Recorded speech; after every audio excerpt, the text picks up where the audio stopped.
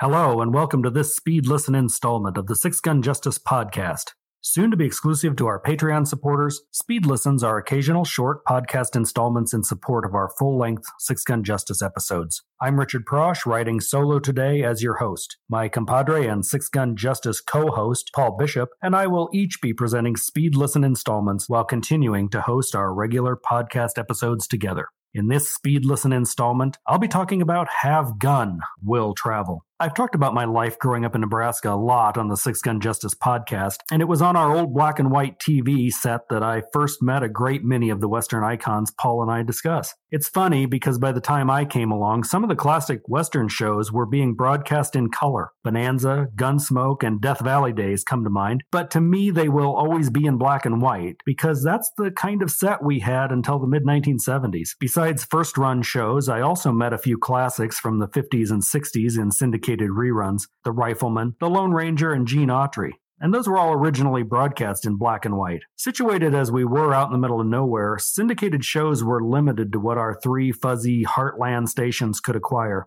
I knew next to nothing about Have Gun, Will Travel until I went to college. Once there, a dorm buddy and I were able to pull in an Omaha station that showed classic westerns after the late news. It was there that I finally thrilled to the adventures of Paladin in Have Gun, Will Travel. Originally broadcast from 1957 to 1963, the show features Paladin, a gentleman adventurer played by Richard Boone. Boone had previously distinguished himself on the contemporary drama Medic, earning a Grammy nomination in 1955. But he also had a string of Western notches on his holster. He appeared with Randolph Scott in 10 Wanted Men, 1955, with Kirk Douglas in Man Without a Star, again 1955, and in Robber's Roost with George Montgomery, also in 1955. He was a busy guy. One of my favorite Westerns, The Tall T, paired Boone again with Randolph Scott in 1957. I wrote a review of The Tall T in Scott Harris and Paul Bishop's book, 52 Weeks, 52 Western Movies, and I urge you to see the film and pick up the book. As it turns out, it was in fact Randolph Scott who was first offered the role as Paladin in the new CBS TV series Have Gun, Will Travel. During the course of the show, Boone continued to act in other venues, including 81 performances as Abraham Lincoln on Broadway's The Rivalry, and a cameo as Sam Houston in John Wayne's The Alamo. The basic premise of Have Gun, Will Travel finds Paladin and his Asian servant Hey-Boy living in San Francisco's Hotel Carlton. Paladin's a lover of fine wine, fine cigars, custom-made suits. He often reads poetry and classical literature. But don't let that fool you. Paladin is also a freelance investigator/gunslinger who, if the price is right or the cause just, dons his black shirt, trousers, and hat along with his distinctive gun rig, and he gets to work. Not only is he an expert marksman and gun hand, he's skilled in the martial arts, and sometimes they do show him training. Each of the TV episodes begins with a close-up on Paladin's holster, a jet black affair with a platinum chess piece knight affixed to it. Inside is a .45 caliber Colt single-action Army cavalry model revolver. It was later revealed that revolver features an unusual rifled barrel.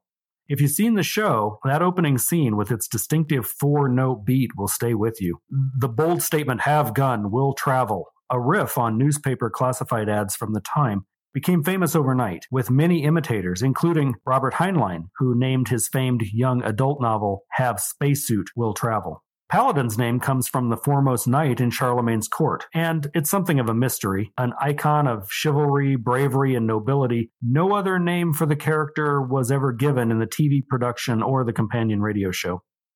That radio show is an additional mark of distinction for Have Gun, Will Travel. The show was an instant television success for CBS, with an almost immediate barrage of licensed products from toys to books and comic books. Just over a year after the TV premiere, the radio show debuted with veteran actor John Dehner. Dehner was familiar to radio Western fans. His voice appeared on Gunsmoke and Laramie. Soon he was pulling double duty as Paladin and the Frontier Gentleman, another of the late Western radio shows and a real blast to listen to. I enjoy Frontier Gentleman a lot. On radio, the producers of Have Gun, Will Travel were careful not to veer too far away from the TV show formula. The show would open at the Hotel Carlton, with Paladin living his life of sophisticated ease, when Hey-Boy, or a stranger, would intrude to deliver an opportunity for employment. Paladin charged a high price for his service, as much as $1,000, but he often worked for free if justice was the goal. Of the 106 aired episodes, some of the first were straight adaptations of the television program as broadcast earlier in the same week. Eventually, original stories were introduced. Most interesting, when the show was set to go off the air, a grand finale was penned, with Paladin leaving San Francisco, maybe forever, to reclaim an inheritance back east. The show is the only old-time radio program to find real success jumping from television to radio, but the fact that it only lasted 2 years also shows the waning interest in the medium. Meanwhile, the show ran on television for 6 seasons, Saturday nights from 1958 until 1963. It was nominated for 3 Emmy Awards, Best Actor in a Leading Role for Richard Boone, Best Western Series, and Outstanding Performance by an Actor in a Series. Notable guest stars included Charles Bronson, Vincent Price, James Coburn, Harry Morgan, Jack Elam, Pernell Roberts, Warren Oates, Lon Chaney Jr., Sidney Pollack, and June Lockhart. A stable of up-and-coming young writers filled the bill as well. Bruce Geller, who later created Mission Impossible, Samuel A. Peoples, Sam Peckinpah wrote for Have Gun Will Travel, Richard Matheson, and Star Trek's Gene Roddenberry, who won a Writers Guild of America award. Speaking of writing, I want to touch on the tie-in books and comics I mentioned earlier. 3 novels were based on the television show. The first was one of our beloved hardcover Whitman tie-in books in 1959, written by Barlow Myers, who also wrote Whitman's entry, The Restless Gun. The second was a Dell paperback original written for adults by Noel Loomis. The third, published in hardcover and paperback, is based on the TV episode Genesis by Frank Rolfe and was adapted by Frank C. Robertson. It's in this book, A Man Called Paladin, that the character is finally given a name, Clay Alexander, but fans of the series don't accept that as canon. I discovered an interesting segment more in line with the legend in the Loomis book, when a sidekick character says to Paladin, "I've never known, is that your surname or your Christian name?" Paladin smiles and says, "It is either." The Loomis novel stands up well as a fine example of paperback fiction from the day. Noel Loomis, 1905 to 1969, was a writer of westerns, mystery, and science fiction. He contributed scripts to the Have Gun Will Travel TV show, along with Cheyenne and Bonanza. Apart from the tie-in aspects of the book, which are perfectly executed, the book also stands alone as a solid western in the tradition of Fawcett's gold medal titles or the Ace double westerns. With no budgetary restrictions, no threat of network censors, and no time frame, no 30-minute to consider, Loomis cuts loose, allowing Paladin to experience adventure on a grand and pretty violent scale. As you'd expect, the beginning of the book finds our hero at the Carlton Hotel, circa 1868, lounging about in luxury. Paladin's manservant Hayboy alerts him to an ad offering a reward for information on the whereabouts of a missing Santa Fe newspaper man. Soon, Paladin also learns about a group of filibusters, hired mercenaries from the U.S. moving south of the border to foment revolution. They're using Santa Fe as their headquarters. Almost immediately, another connection to Santa Fe enters, a mysterious woman named Miss Amandares. Paladin's destination is clear literally by the 3rd page of the novel. We know he's going to Santa Fe. Accompanied by an English dandy named Satterwhite, Paladin goes to Santa Fe and meets the missing newspaperman's wife. Enamored with a revolutionary and friend named Three-Fingered Phil, Joe Marsh has joined the filibusters and traveled into Mexico, only to disappear. Paladin learns that Marsh's wife has put up the reward just for appearances. She's really in love with a local rancher named Tom Whipple, and just as soon not have her husband found. Whipple promises Paladin an extra reward if he can see his way clear to make sure that Marsh is found dead. But as the cover of the book says, Paladin is for hire. His price is justice. Our man isn't a hired gun, but an investigator and a righter of wrongs. Even the U.S. Marshal dispatched to the territory to look into the filibuster situation recognizes him. Aren't you that private detective from San Francisco?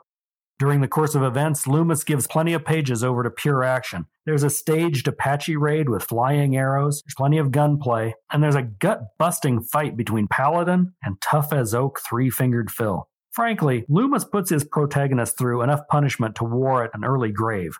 My one criticism of an otherwise exciting fight scene was I simply couldn't imagine slender Richard Boone surviving such a beating, but I guess that's the magic of the tie-in novel. Later, when Paladin finally finds Joe Marsh in the filibuster camp, Loomis again cuts loose with a grueling scene of violence that mostly takes place off the page, but forces Paladin to make a speech and take a stand. You don't have to be a fan of the TV or radio show to enjoy Have Gun, Will Travel, the novel, a surprisingly hard-hitting entry in Dell's Western paperback line. When Dell got the rights to produce the paperback, it also put out a comic book. Beginning as a tryout feature in the company's long-running 4-color comics, the 4th issue took up the Have Gun, Will Travel title and ran 11 more issues to number 14, September 1962. With full-color photo stills of Boone gracing the covers, the stories are standard fare for the times, though unlike the Lone Ranger, a companion cowboy also published by Dell, Paladin sometimes has to plug a guy rather than simply shoot at his hands. Credits are often difficult to track down for Dell, who didn't care beans about listing writers or artists by name. A lot of the stories were penned by the always dependable Paul S. Newman, and art was sometimes by Alberto Giolitti, who was more famous in comics fandom for his later work on Gold Key's Turok, Dinosaur Hunter, and Star Trek. After the show, Richard Boone went on to perform in movies and on the stage. Some of his most memorable films include Rio Conchos, 1964, and Big Jake with John Wayne in 1971. In the early 70s, Boone appeared in a short-lived TV show called Heck Ramsey as a frontier lawman who was a little less gunfighter, a little more detective than Paladin. I remember watching the show a few times with my dad, but I can't recall much about it, so it's one more to add to my list of Western entertainments. Meanwhile, let us know about your list of Westerns. What do you like to watch and read? Let us know at sixgunjusticewesterns@gmail.com. Hopefully, I've inspired you to move Have Gun, Will Travel toward the top of your pile. It's a great example of Western television and radio in its pop culture heyday. Thanks for listening to this exclusive Speed Listen installment of the Six Gun Justice podcast. Remember to check out the Six Gun Justice website at www.sixgunjustice.com for regularly updated reviews, articles, and interviews from the best of the Western wordslingers. You can follow the Six Gun Justice podcast on Facebook, Twitter, and Instagram. Thanks for listening. Till next time, be kind to one another, be kind to yourself. Keep your cattle watered and your powder dry. Adios.